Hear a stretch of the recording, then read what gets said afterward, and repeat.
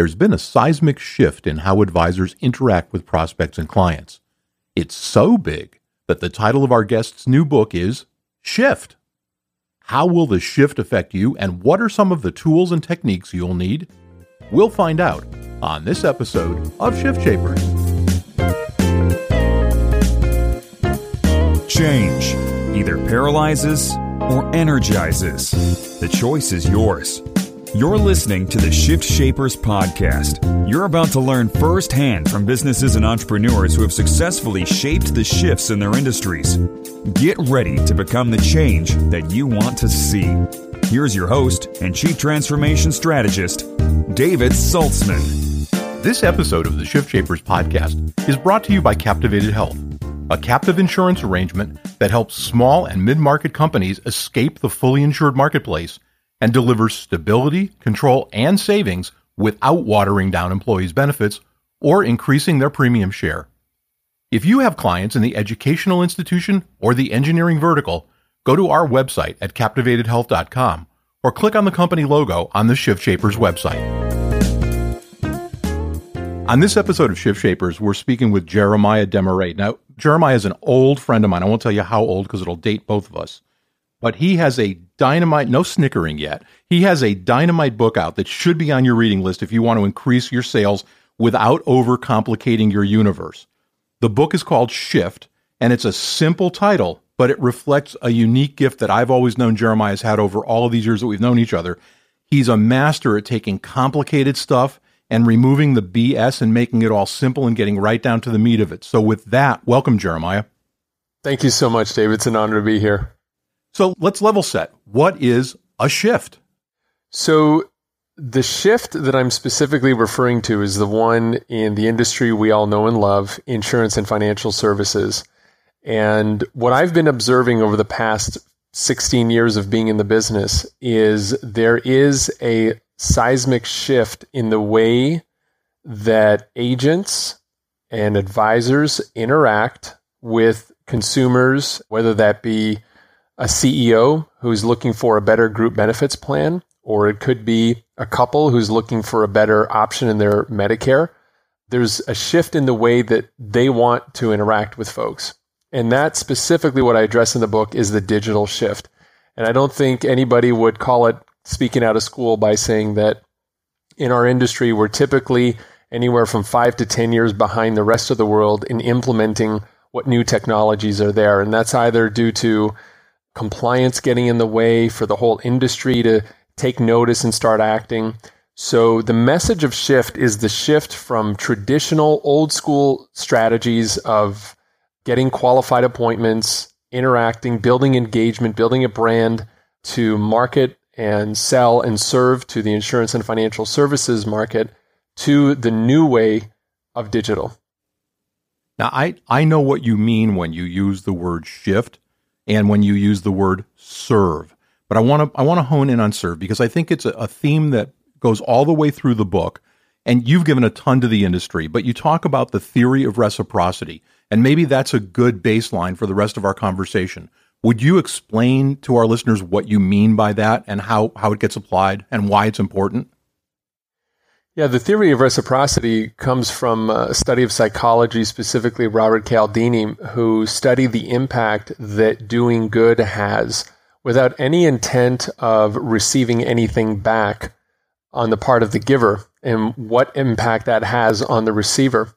And the law of reciprocity is quite simple, is when you have somebody that continues to give value to you, whether in your personal life or in your professional life, inevitably, the way that we humans are wired in our minds and hearts is we want to give back to that person.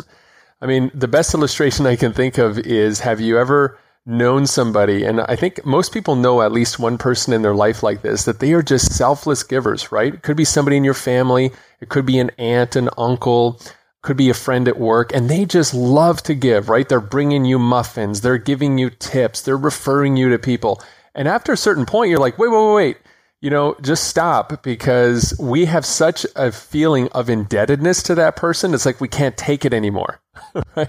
We all know people like that. And what we're experiencing in our bodies and in our minds is that theory of reciprocity. We're like, okay, I cannot keep accepting things from you until I do something back for you. Well, in the sense of marketing and how you serve your industry or your niche or your city or your community, that's really the core baseline principle that I learned years and years ago. In fact, my father taught it to me on why you should always lead by giving to people first.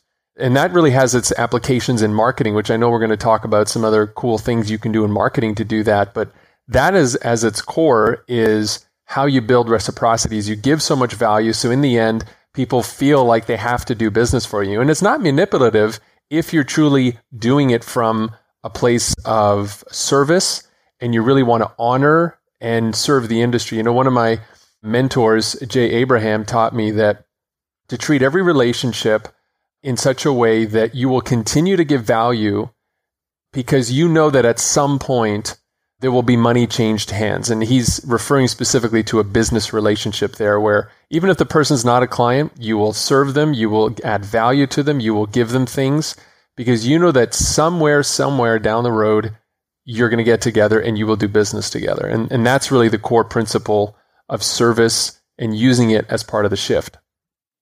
Yeah, a lot of us in the insurance business, I remember learned that from a Zig Ziglar saying where he said, you know, you get what you want in life by helping other people get what they want. And I think that's really, really true.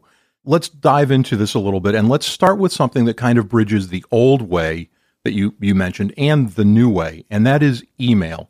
What's the problem with email? The problem with email is we use it like we're still writing letters on a typewriter and then putting them in a fax machine, or we're putting them in an envelope and sending it to them. And, you know, it's not really anybody's fault. It's more that we've been trained from school to, and if we were doing business in the 70s, 80s, and 90s, we were communicating with long form letters. So psychologically, whenever we sit down to sit at a keyboard, all of those old patterns are still there of writing emails the way that, you know, we used to write formal letters. And with the inundation of emails today, I'm sure you would agree that it's really hard to keep up with all of keep up with all the emails, and number two, keep up with all the things that people are trying to tell you in an email. So the big problem is too much content and many times too many calls to action, right? And specifically if we're discussing this in a business setting where, you know, you're sending an email because you want to get a reaction, you really have to simplify your call to action. And if you notice, Dave, that most of the emails today that you're probably more likely to reply to look closer to text messages than they do actual emails, right? Meaning they're very short, they get to the point, they ask a very specific question. Well, and one of the examples that I know you teach and you talk about a lot is a 9-word email. And I think for a lot of people, that's just going to spin their heads around. Talk a little bit about that.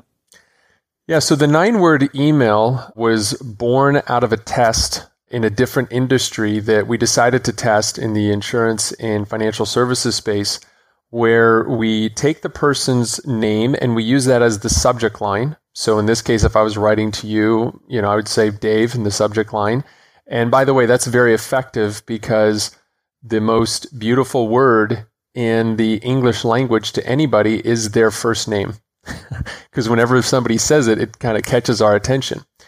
The inside of the email is very simple. Again, we just repeat the name Dave, and then afterwards, we ask a very simple question. It's one line, it's one question, and it's nothing else. It's, do you still need help with your insurance? Now, if you sell, let's say, benefits, it could be group benefits. If you sell commercial lines with your commercial insurance, whatever it is that you market, that's what you put there. And then afterwards, all you do is you put your regular signature block. So that would be whatever it is that normally shows up when you fire an email out of Outlook or Gmail or whatever host you're using, and nothing else. And there's a really profound psychology as to why that email has had such incredible results. I think I lost count after I get so many letters of people writing me on LinkedIn and sending me emails after trying it and what it did for them. And I think we're up to about $1 million in commissions earned from that single one-line email where people load it in their database, they send it to all their prospects, and it goes out. Number one is it only asks a single question, which is a simple yes or no, right? So what this will do is it will shake the tree, as it were, of prospects that are in your database that might have at some point been interested. Maybe they never bought from you. They never bought a policy. So what you can do is you can take all those prospects and you can instantly shake that tree and find out who is at the right time. I had a woman who used this who has a very successful commercial and benefits firm on the West Coast. And she sent this out only to 2 business-to-business prospects. These were people inside organizations. They had gone through their whole, quoting process, and then they just went radio silent. And she says, you know what? What do we lose? Let's just try it out. So they sent it out to just 2 people. Within 90 days, they had reactivated those people and earned roughly $250,000 in commissions just from those 2. And I'm not saying anybody who uses this is going to make the same amount or have the same result, but it's incredible to see how that works when you apply the simple psychology of getting to the point inside emails. And now, a word from our sponsor. Captivated Health is a single source solution for your clients and prospects in the education and engineering verticals. The founders of Captivated Health have 35 years' experience working with healthcare and benefit clients, and over that time, they've developed a keen understanding of the unique problems mid-market clients experience. Frustrated by a lack of control, the unpredictability of ever-increasing healthcare costs, and the pressures and regulations of the Affordable Care Act, these groups have been adrift in the fully insured commercial marketplace. Until now. Captivated Health has built a program that solves those problems and does so with virtually no disruption to employees while saving clients millions of dollars. We wanted you to be among the first to know that Captivated Health is building a national distribution partner network so you can bring this cutting-edge solution to your education and engineering clients that you advise. To learn more about Captivated Health's solution, go to our website at www.captivatedhealth.com or click on our logo on the Shift Shapers website. One of the things you mentioned was some cool marketing stuff, and there's tons of marketing advice in the book. One of the topics that we hear a lot when we get emails after podcasts is, okay, that's really great, but how do I use that to differentiate myself as an advisor? There's so much noise in that channel. There's so many advisors going after X number of clients in a geographic area. What are some simple things that benefit advisors can do to differentiate themselves? Sure. So in my book, I talk about a firm, and I have all the screenshots in there of how they did it, where they took a simple video. They might have even taken a smartphone, but they took a video of each one of their advisors or people that work in their firm. And when you go to their company page where you get to meet the team, every single person has a headshot, and you click on the head. So it's not just a headshot with a name, but you click on the headshot, and then it goes to a small page just about that particular advisor or agent. And on that page is a video. And in that video, they do something very cool. They not only tell you a little bit about themselves, like why they got into the business and why they love what they do, but interesting things like what their favorite sports team is, what type of music they enjoy, what are their hobbies. Sometimes they'll talk about their families or have a picture of their family. And what that does, Dave, is it psychologically drops barriers between people who are initially strangers, or you might look at the person as a salesperson. Now you see them more as a human. So that's one key way that people can differentiate themselves. You do a lot of media, and of course, having the podcast, we're sensitive to media and what you can do with it. And it's been a terrific medium for us and for our guests and our sponsors. Is media accessible to the average Joe advisor or Josephine advisor? I like the Josephine advisor.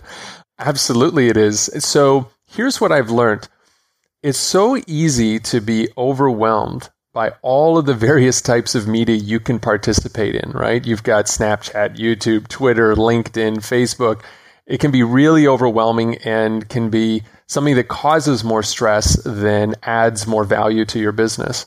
What I've applied in my life and when I work with private clients, what I recommend is, what is the media that your target audience, your community, your target demographic is engaging with the most? And if you only have time to engage with that media, then spend your time on that. It's much better to be very effective on LinkedIn, for example, for 30 minutes a day than it is to try to do 5 minutes on Twitter, then 5 on LinkedIn, and 5 on Facebook, and 5 on Snapchat, and be not effective at all across all channels. Because the more you try to engage, the more people will expect engagement from you. And if you drop that off, where at one time you're really engaged, then you're off, you're dead to them. I mean, we have attention spans of gnats, down to the nanoseconds now. So I've learned that for the Joes and Josephines in the insurance space, for those that are in the business-to-business world like group benefits, LinkedIn is probably the single most profitable place you should be spending your time. I can remember I had a client who had spent, I think it was like $14,000 over the course of a year on a campaign to generate engaging content on various social media channels. And I put all that in air quotes because a lot of people don't even understand what that means, but they'll happily pay the money. And they got one lead in a whole year. Then I had another client, a much smaller company, who just invested 30 to 45 minutes a day sharing valuable content and using a specific outreach strategy, which I teach in the book. And within 45 days, he was meeting with one new CFO every single week, which if we were to poll our group benefits audience here, I'm sure most of them would want to be doing that instead of just creating content that they hope people will find and like and share. One of the things that I talk about when I'm on the road, and I know it's a passion of yours, is Harrow. And I'm always surprised at how many real-life subject matter experts there are in our business and how few know about that. Could you spend a moment and chat about what that is and how an advisor can use that? Absolutely. So Harrow, short for Help a Reporter Out, and you can just Google it, was a service started by someone in the PR trades who said, let me put together an email that goes out every day, and my reporter friends can post in this email stories that they're working on, and I'll send it out to everybody I know. And if you happen to be able to help out on the story, then go ahead and reach out directly to these reporters. Well, this has just mushroomed today where reporters can post, they do. There's every single day, 2 or 3 times a day, they will send an email out that has 20 or more reporter inquiries saying, do you know anybody, or I'm looking for somebody who has specialty in tax reform or specialty in insurance or financial services who can comment on this. And sometimes they'll tell you which publication they're part of. Sometimes they won't. You have to be kind of quick. It's free to get on their email list, but if you set a little alert when it comes in, you quickly scan it. Usually the people who are first in line are first to dine, meaning you're quick to get back to the reporter. You give them valuable information where you give them little sound bites they can easily copy and paste. I've had people get into US. We just got a guy, somebody who's part of my private program. We found it, we gave it to him, and we showed him how to reply to the interview, and he got on US News and World Report within 48 hours. We've had people get on Forbes and Fortune using that. But I'm going to give you a really cool hack. I don't talk about it in the book, but this is a reverse hack that you can use for Harrow. Most people don't know that you don't have to be an established publisher to get content out of Harrow. So you can actually, you yourself, Dave, can go to Harrow and say, okay, I'm looking for people who have knowledge in insurance marketing or insurance strategy to be a guest on my podcast or to provide me an article that I can add to my blog. And you would be blown away at the number of people who will write for free for you. And you could do that in any vertical. So there's a cool little bonus hack, we could call it, on how we can use Harrow, not only to get ourselves in the media, but also how to use it to generate free, valuable content. As long as you cite the person and you quote where they're from, you can use them on blogs, on posts that you're sharing, use quotes in your webinars, and so forth. A reverse hack, I like that. I'm still working on frontward hacks, but I'll have to practice my reverse hack. That sounds really cool. Yeah, Harrow's a great service. It was founded by a fellow I know named Peter Shankman. And you're right, he was in the PR business at the time. He's since gone on to do a lot of different things. One of the things, and we've got about 3 minutes left, one of the things that you talk about that I found intriguing in the book was the ability to do webinars, but again, not in the old way, in a newer, kind of more interesting way. Let's spend a minute or two chatting about that. Yeah, webinars are an effective way to do your presentation 24 hours a day, 7 days a week, if you put it on an automated platform. And there's some platforms that are available today where instead of just showing up to do a webinar and only having it live for that 1 hour and then having to block out another time to do it another hour, there are tools right now where people can go to a page that invites them to join a webinar happening at a specific time, but the webinar is pre-recorded. So what this allows you to do is to record a fantastic, really the best version of the webinar you could. You could invite special guests on, have people share testimonials, even do video. And when people log into that webinar, it feels like a live experience. You can even chat with them live through Skype integrations, where it feels like it's live and you're answering their questions live. But your webinar can run really every hour on the hour, 5 days a week, even on weekends. And it's there as a 24-hour lead magnet. And you can then share that webinar to your audience, post it on the different social media channels where you participate in, and even have partners send it out on your behalf. So that's a really cool way to leverage your time and one of the most powerful presentation tools out there. I like it. And we've just really scraped the surface of all of the really cool stuff in the book. You know that we recommend books on the podcast from time to time. I put this one at the top of my list, not just because Jeremiah is an old dear friend and a great educator, but because if you buy this book and you don't find at least a couple of things in it that you can use, I would be shocked. And it's a very easy and approachable read. Jeremiah, thanks so much for sharing your expertise with the Shift Shapers audience, and we'll link to the book in the show notes at shiftshapersonline.com. Thanks so much. It was an honor. The Shift Shapers podcast is a production of the Saltzman Group. We work with entrepreneurs, executives, and companies just like you to help shape the shifts in your business. To schedule a 20-minute call to learn more, visit our website at thesaltzmangroup.com or call me directly at 803-386-8005. I'd love to hear from you. And while you're on our site, you can also click the podcast tab for the entire catalog of Shift Shapers episodes and to access some really great special offers. Give me a call at 803-386-8005 and learn how to put the secrets of the Shift Shapers to work in your business.